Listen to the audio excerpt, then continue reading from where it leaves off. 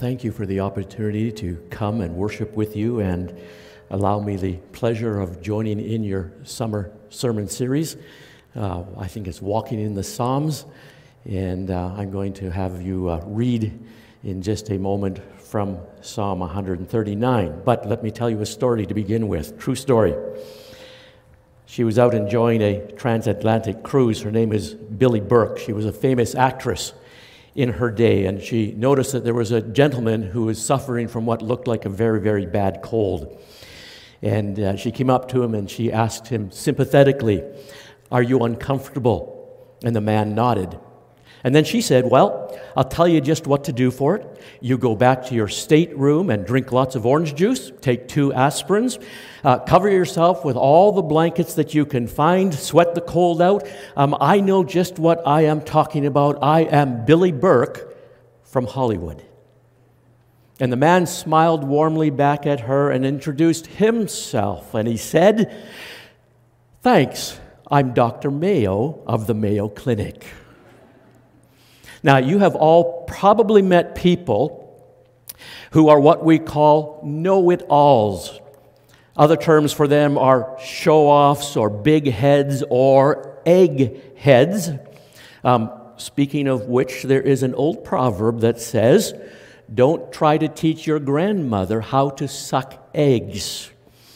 Now, what that basically says is, don't offer advice to people who are more experienced and more knowledgeable than you are.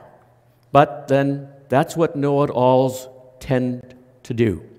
They offer advice to a doctor about how to treat a cold. They have an opinion about everything, and usually their opinion is the only correct one. Now, such people can be rather frustrating, even irritating at times. You may prefer to avoid such people rather than put up with their supposed wealth of knowledge and insight and cleverness. And you may not think too highly of know-it-alls. But what if the know-it-all is God? How do you or how should you respond to the know-it-all God? Our great God is great. Why? Because He knows it all. He knows all things past, all things present, and all things future. He knows everything possible and everything actual. In Matthew chapter 10, verses 29 and 30, Jesus reminded people that God knows exactly how many hairs are on our head at any given moment. Not too hard considering my case. A little bit harder though, Psalm 147 verse 4, the psalmist tells us that God determines the number of the stars and calls each by name. Now, I struggle to remember names. Occasionally I have, and some of you may have this too, affectionately what is called a senior's moment. If you're of the younger generation, sometimes you simply experience a brain cramp or a brain freeze. But God never has such an experience. God knows the names of everyone on earth, and not only that, He knows the names of over 100 billion trillion stars. Now, Psalm 139, which I have chosen to address today, speaks about the know-it-all God. This psalm happens to be one of the most intimate psalms written. In it, David offers a striking understanding of God's interest in individuals. In the first part of the psalm, David speaks about God's omniscience or His knowledge. In the middle section, he speaks about God's omnipresence. And in the final section, he highlights God's omnipotence.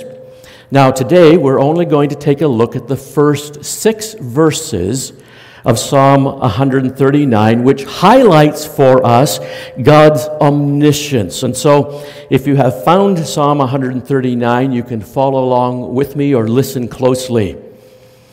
To the choir master, a psalm of David.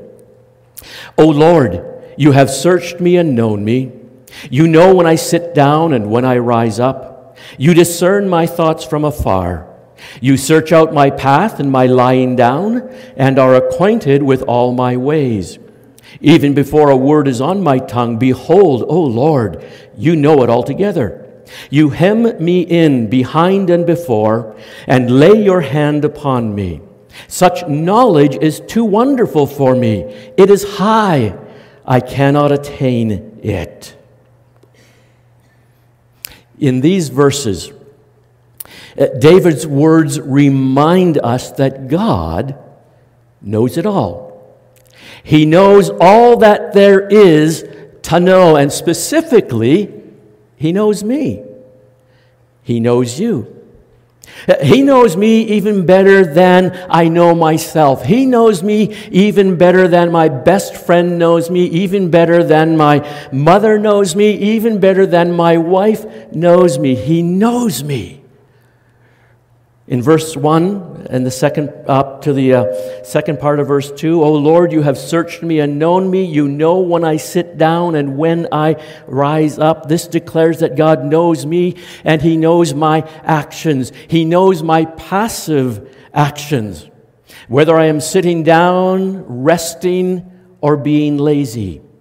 And He knows my active actions, whether I am rising up, exercising, or working hard. He knows all of my actions. Nothing is hidden from God. I remember a time when my friends invited me to smoke cigarettes with them.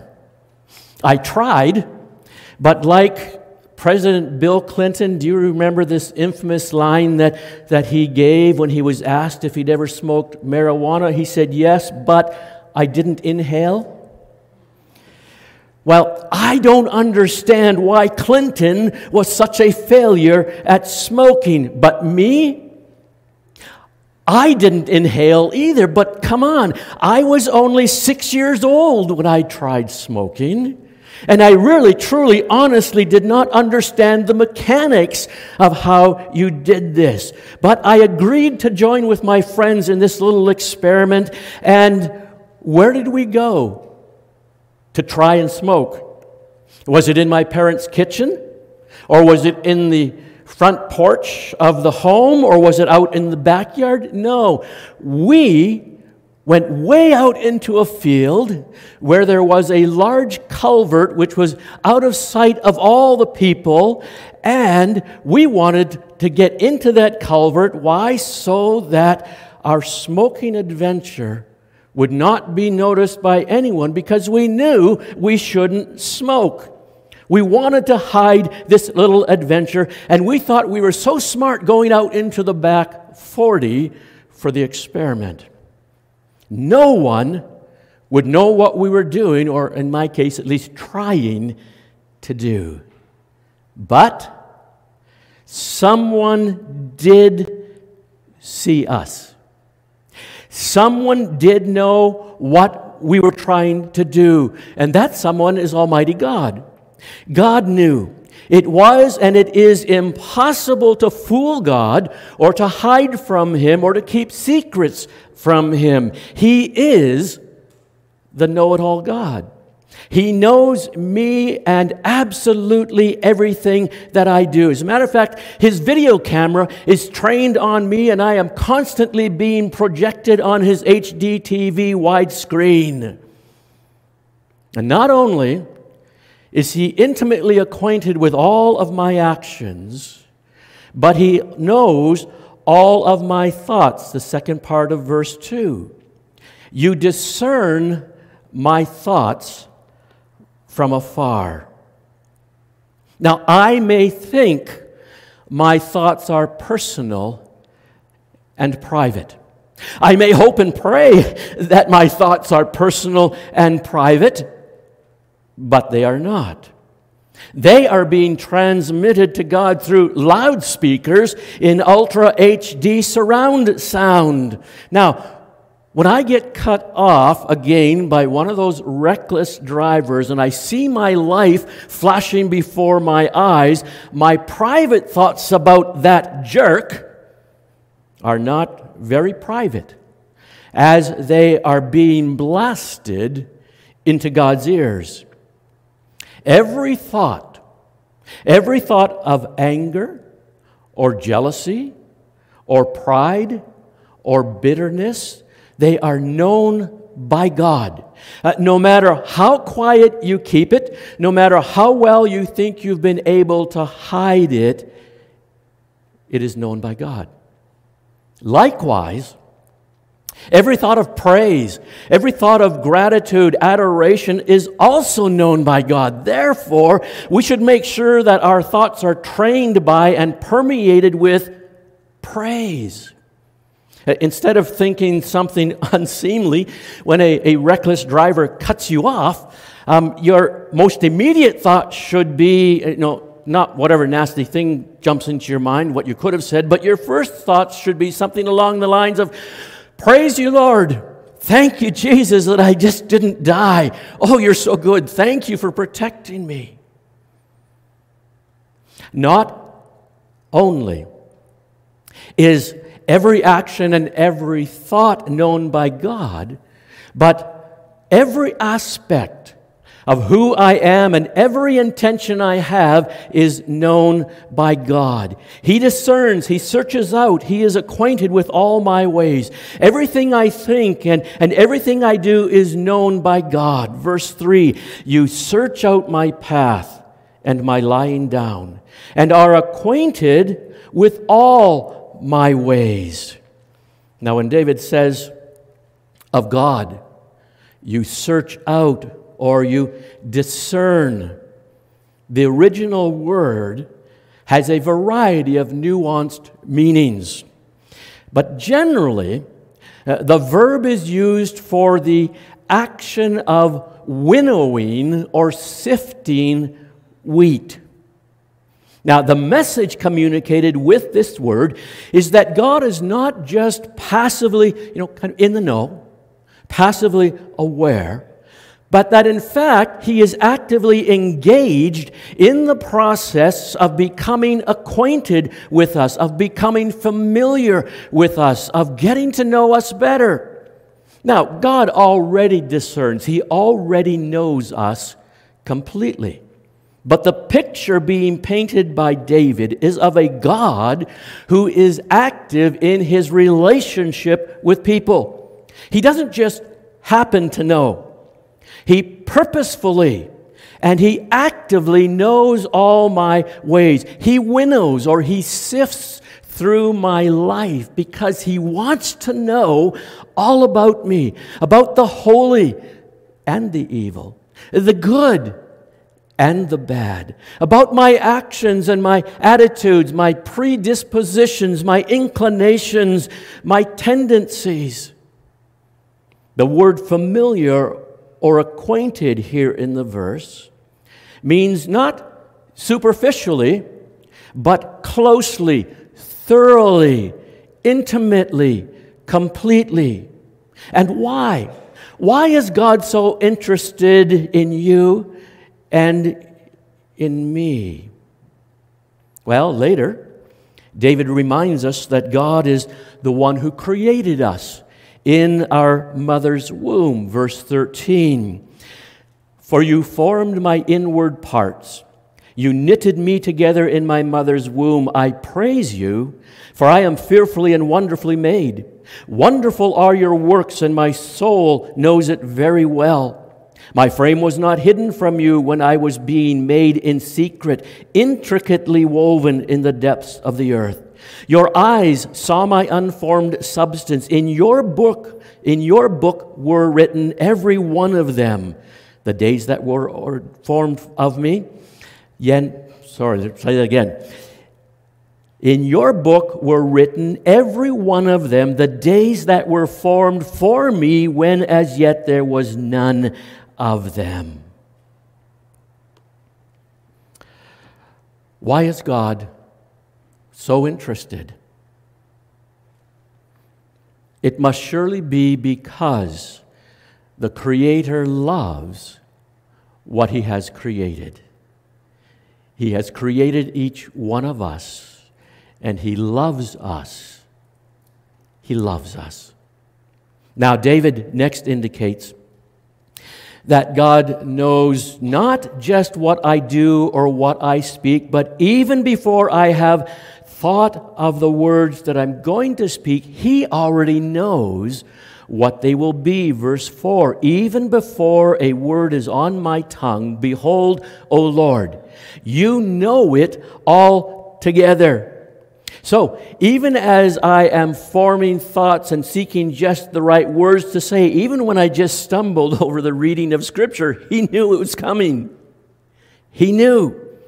He already knows the final form my conversation is going to take. I remember once when I was driving my son Jared to the airport, he said, seemingly out of the blue, "There's another daddyism." And I said, "What? A daddyism? What are you talking about?" Jared then proceeded to explain that when I yawn, as I had just done in the car, I conclude my yawns with the words, "Oh my." I didn't even realize that I had developed this quirky little habit, but my son happened to notice and he commented on it. You know, God, long before I even unconsciously sighed, "Oh my," God knew that that is what I'd say. Even before I think or form words, God knows what I am and will be thinking and what I will be speaking. He knows it all. Now, God also knows about my heart. He knows about my mind, my reasoning, my motives, for all of these things are included in all my ways. He knows all of my ways. He knows absolutely everything about me. Now, I wonder, have you ever felt that people misunderstood you? You know, maybe they have accused you of something that you know is not true.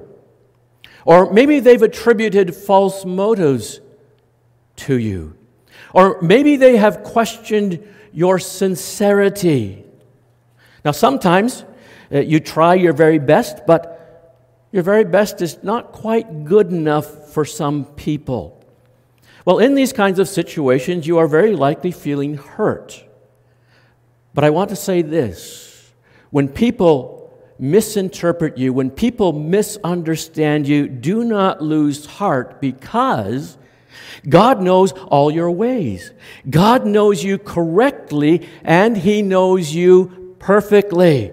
He knows your sincerity. He knows your good intentions. He knows your motives. He knows your honesty, even if other people question it. 1 Chronicles 28, verse 9 says, "The Lord searches every heart and understands every motive behind the thoughts." 1 Corinthians 4, verse 5 reminds us to judge nothing before the appointed time. Wait till the Lord comes. He will bring to light what is hidden in darkness and will expose the motives of men's hearts. So don't lose heart when people doubt you or question you. God knows you. Verse 5. In verse 5, David next says, "You hem me in behind and before, and lay your hand upon me." Here he reminds us that the know-it-all God surrounds us. He encompasses us. He keeps us in the center. As a matter of fact, I can never escape His presence or His influence in my life because He surrounds me fully. He knows me, and He will always know me.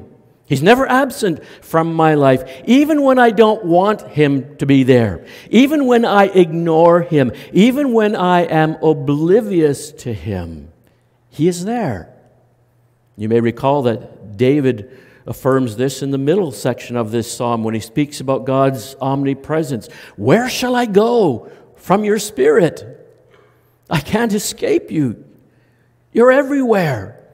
David realizes that he cannot flee from God or hide from Him or be absent from Him. Why? Because God hems him in. God hems us in. We are at the center of His attention. Now finally, in verse 6, David gives his response to the know-it-all God. Such knowledge is too wonderful for me. It is high. I cannot attain it. Now, such knowledge refers to God's knowledge. The knowledge that God has is too wonderful. David's mind cannot begin to fathom the depth of the mind of God. God's knowledge is too hard to imagine. It's too awesome to adequately describe. It is too fantastic to grasp. God's knowledge, it is beyond the reach of any mere human. Only the one and true God could know it all.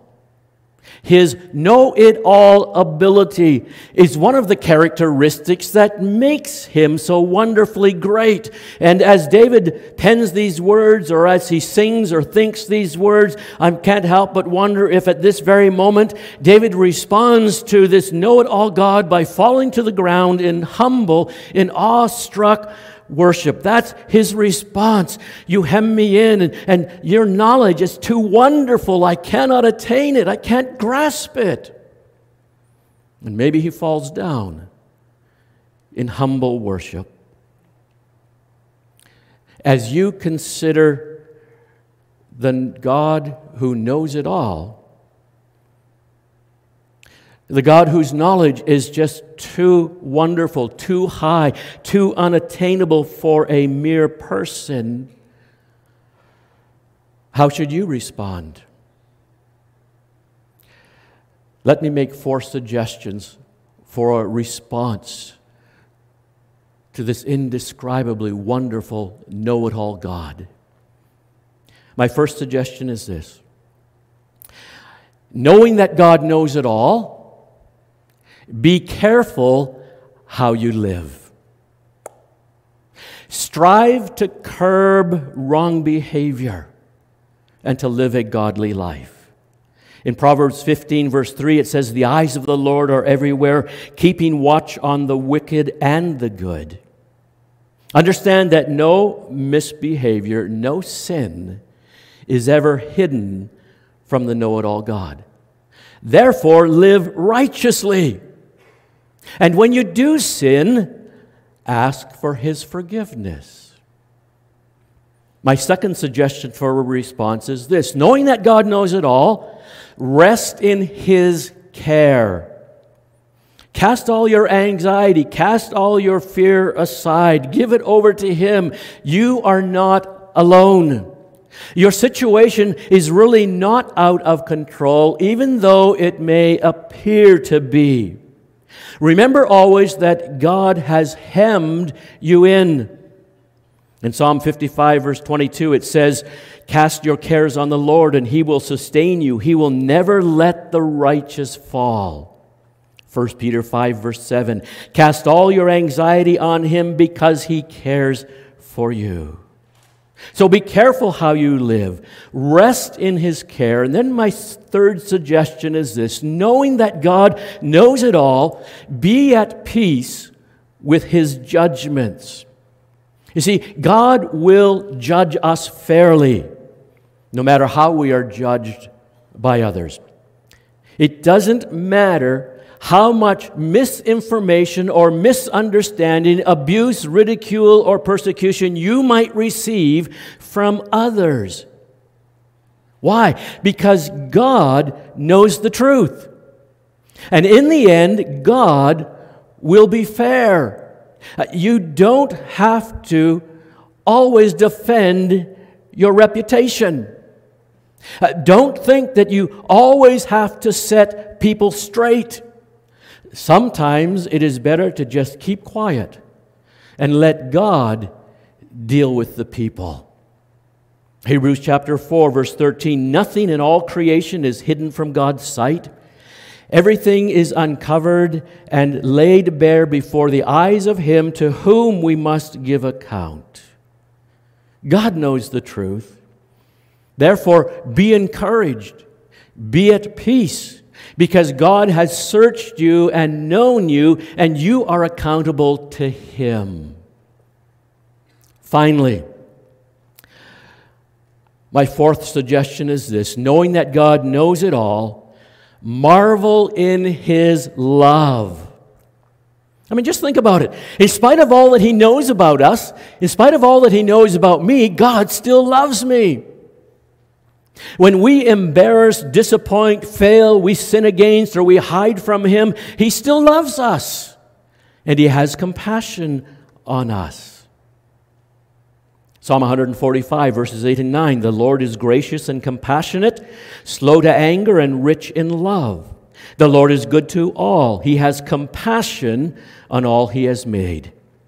And Isaiah 49, verse 15, can a mother forget the baby at her breast and have no compassion on the child she has borne? Though she may forget, I will not forget you. That's God's promise. I will not forget you. As you reflect upon this God who knows all, be encouraged. Whenever you feel alone or downcast or misunderstood or anxious, come to your God who knows, who understands, and who loves you. Come to Him to receive comfort. And as you are rubbing shoulders with other people who also feel alone or discouraged or misunderstood or anxious, be quick to tell them about the one and true God who knows it all. Our God knows us. He understands us. And He loves us. And He makes Himself available to us as our comforter and our helper. Praise God.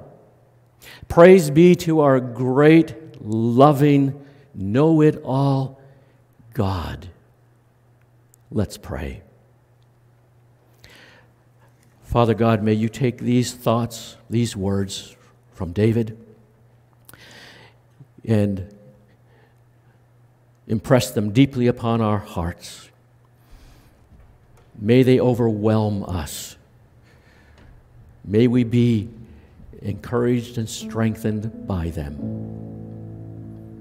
For those who have maybe doubted Your interest in their lives, speak to them, lift their spirits, help them to encounter You. For those who are hurting because they've been misjudged or misunderstood, give them a sense of peace and calm, knowing that in the end, God, You are fair. You know the truth. And God, may all of us, day by day, be filled with indescribable awe over Your knowledge and the fact that You love us. This I pray in the name of Jesus. Amen.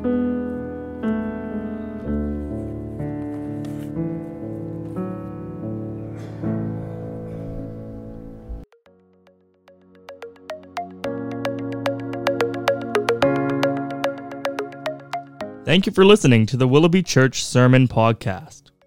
The Willoughby Church Podcast Network also has podcasts about discipleship, the Heidelberg Catechism, and even a podcast hosted by some of the youth. You can find out more about the Willoughby Church Podcast Network by going to willoughbychurch.com.